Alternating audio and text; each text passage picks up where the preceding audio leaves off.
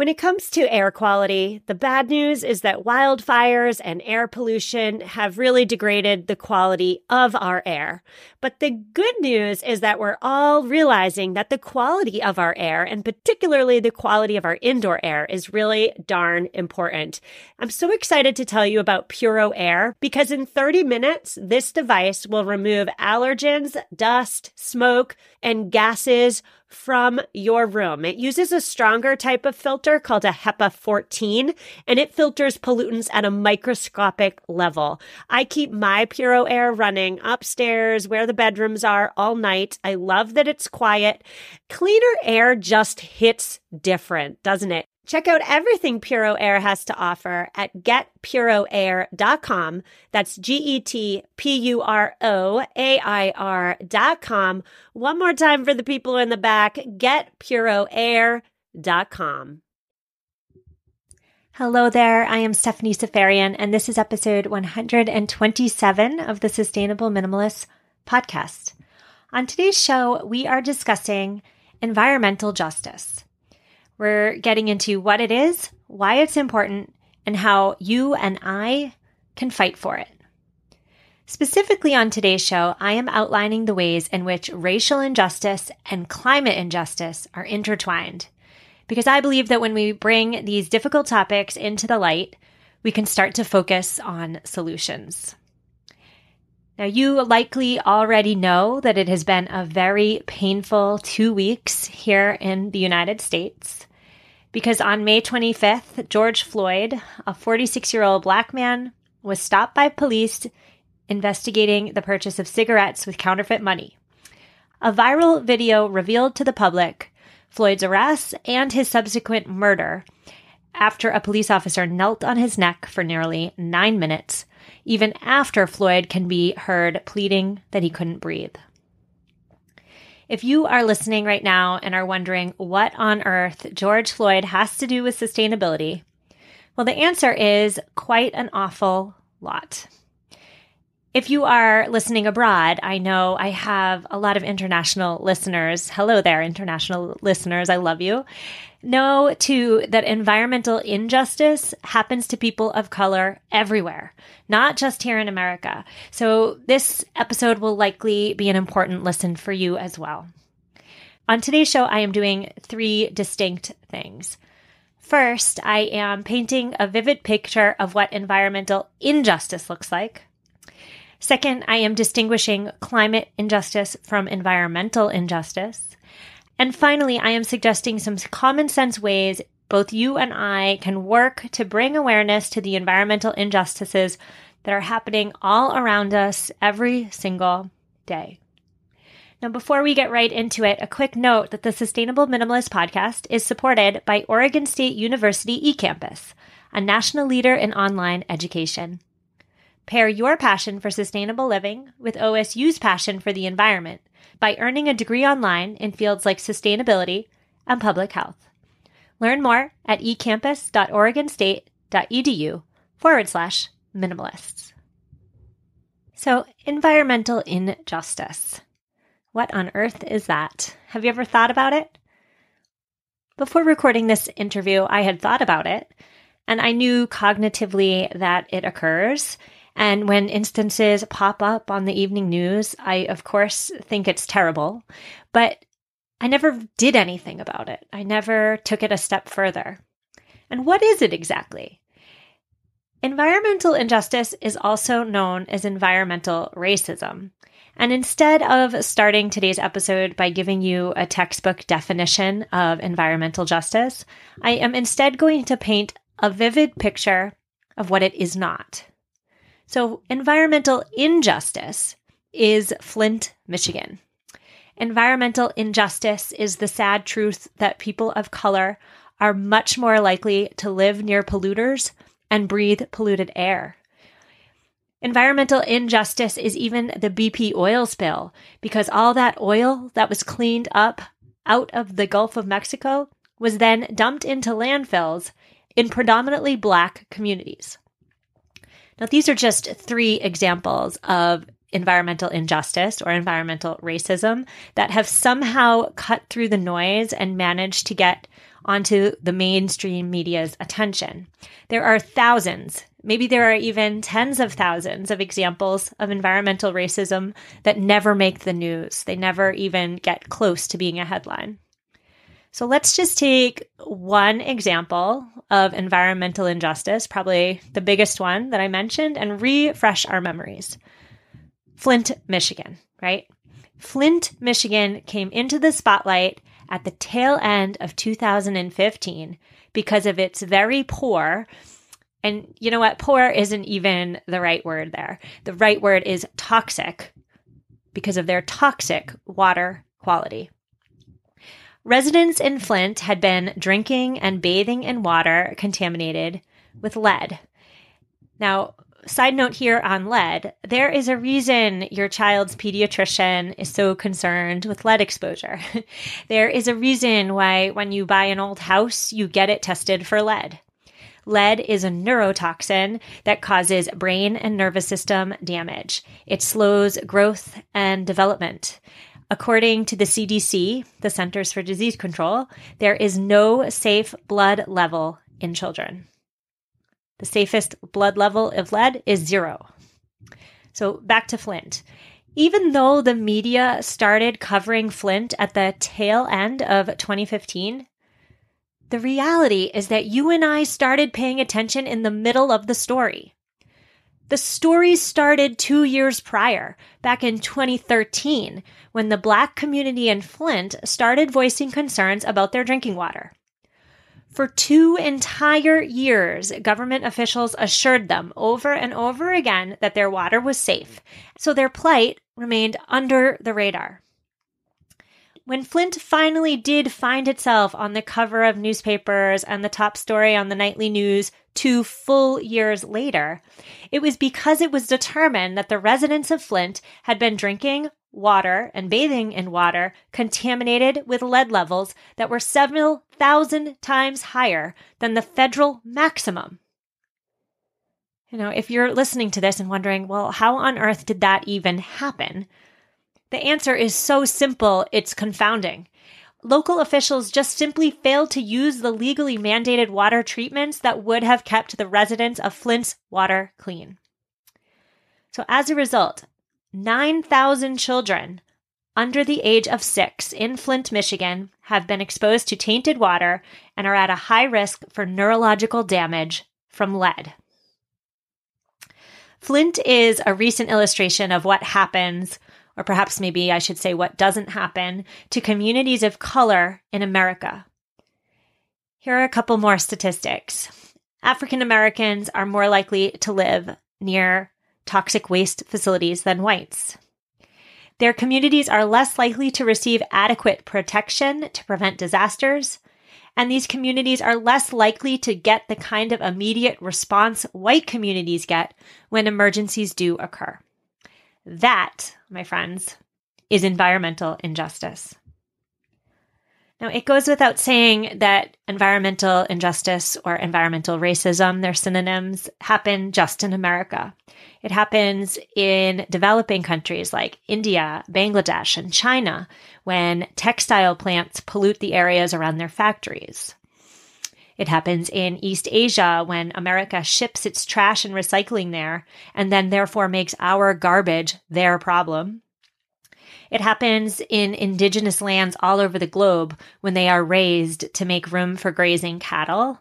I could go on and on. My point here is that it happens everywhere, and it happens a lot.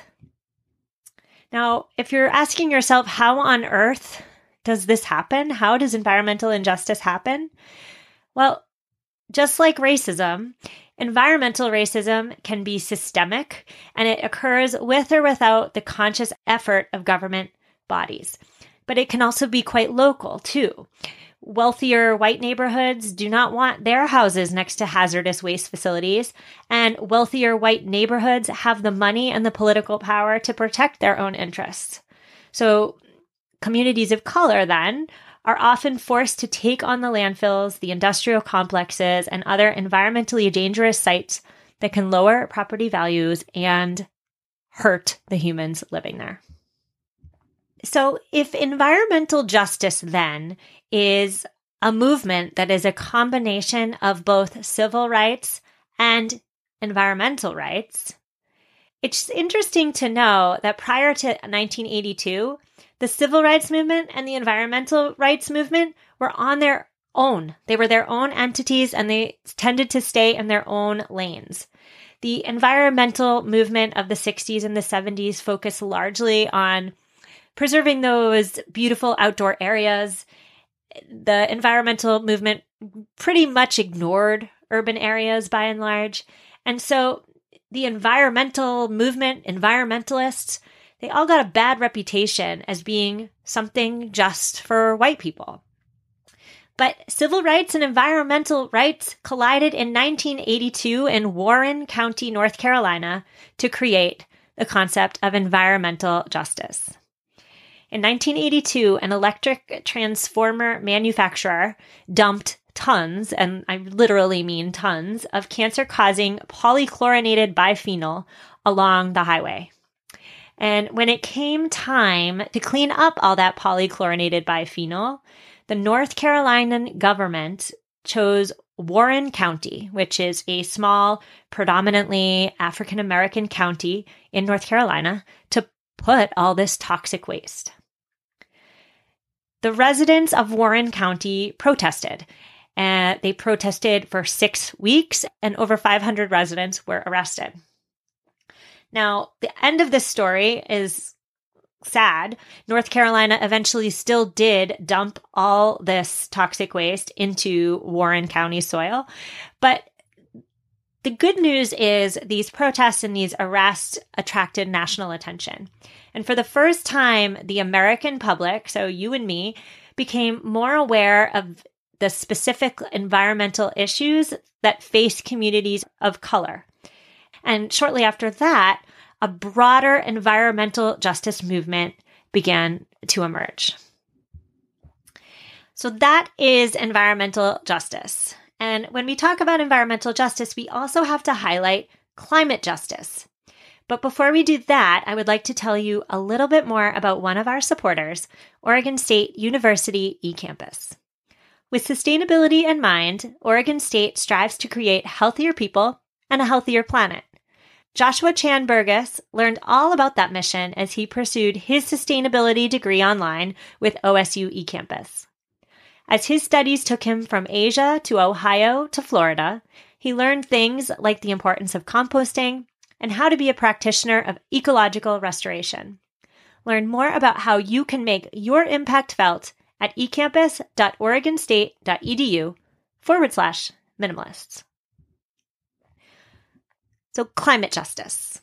It has never before been more important to fight not just against climate change, but for climate justice, because people of color already are and will be more in the future disproportionately affected by the effects of climate change. Now, when I seek to give you an example of climate injustice, of course, the poster child example for climate injustice is, dun dun dun, Hurricane Katrina of 2005.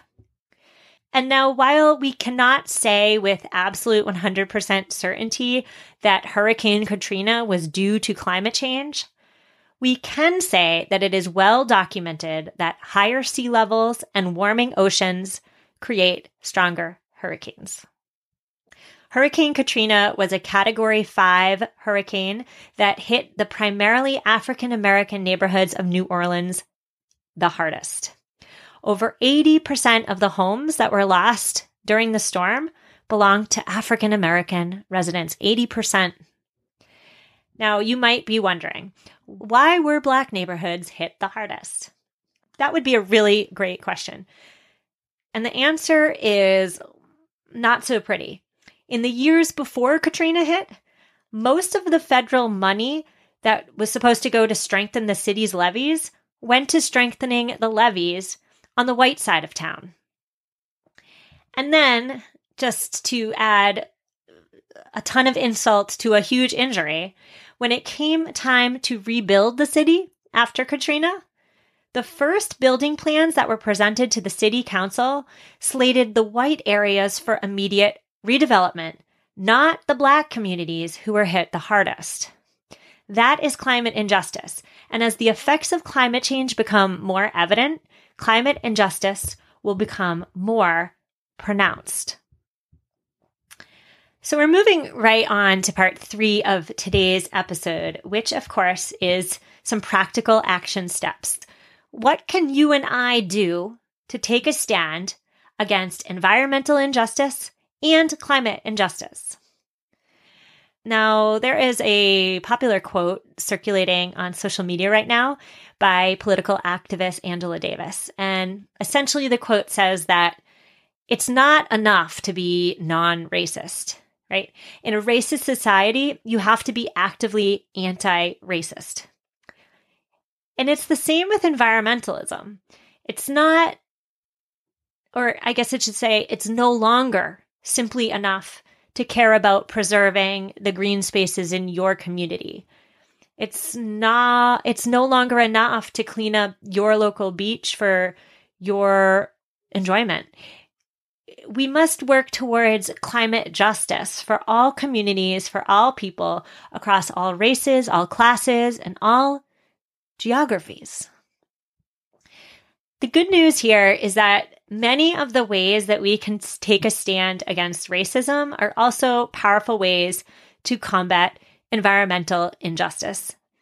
It is about understanding, really, at the end of the day, that the average white American does not feel the effects of systemic racism. The average white American is not at all disrupted. So it becomes about disrupting the power structure enough so that the average white American is forced to feel it.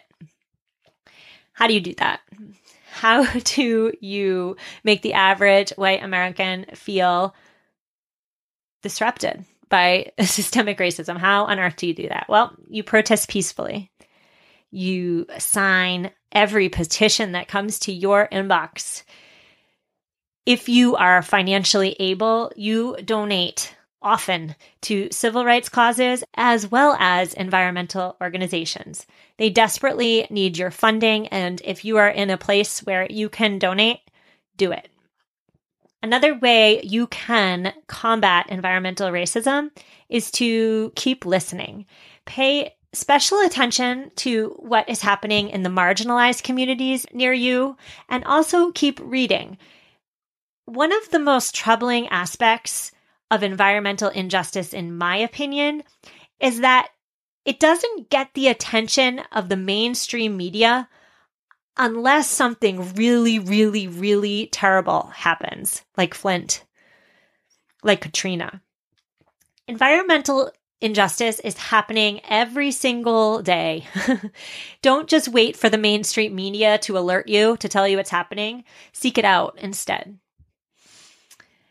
Finally, the final way that we can take a stand is to show up. And when I say show up, what I really mean is to join the conversation.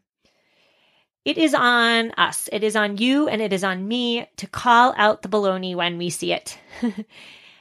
As a white person, I'm white, I think that many white people are reluctant to speak up and speak out when it comes to issues of race, not because they're racist, but for the simple reason that they worry if their words aren't perfect, they'll make everything worse.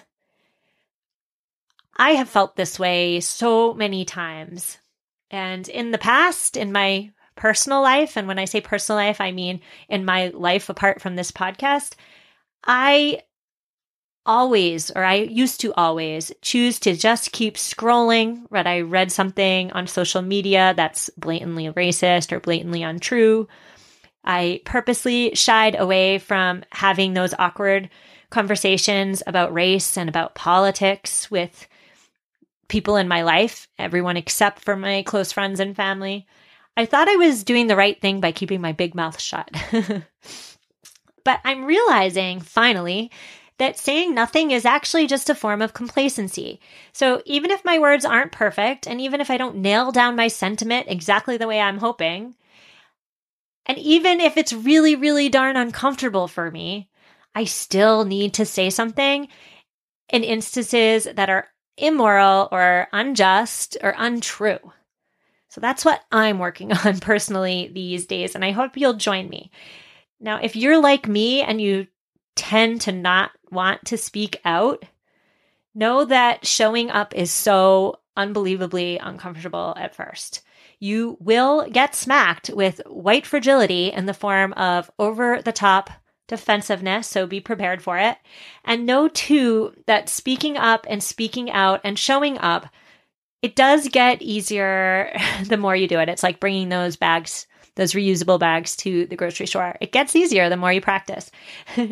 On a related note here is that if someone comes to you and gently or not so gently calls you out on something you said or did, try to listen.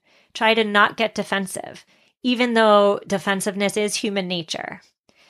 And that goes for me too. So if you listen to this episode and you think I got it all wrong, if I was totally off base in your opinion, I want to hear about it. I want to learn, I want to grow, and I rely on all of you to keep me in check. So I will be reading the comments on this episode in our private Facebook group, The Sustainable Minimalists, and I look forward to reading and hearing your honest feedback. Now, this week we have an eco tip, and it comes from Louise.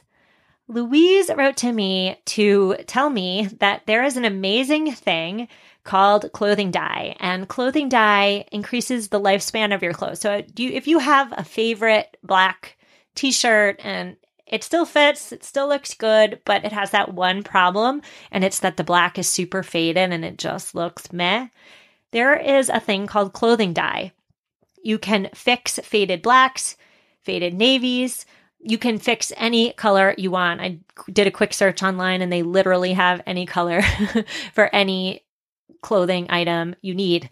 You can use them on different fibers too. So not just cotton, you can put them on your synthetics if your synthetics are looking a little meh. It's really easy to do. There's some you can put in the washing machine. There's some you do in a pot on the stove. And it really just rejuvenates faded clothing. It is a form of upcycling and I love it. Thank you so much, Louise. Now, on next week's show, we are discussing all things money and all things minimalism and the place in which money and minimalism intersect. I will see you then. Have an amazing week. Stay home, stay healthy, love one another, and take care.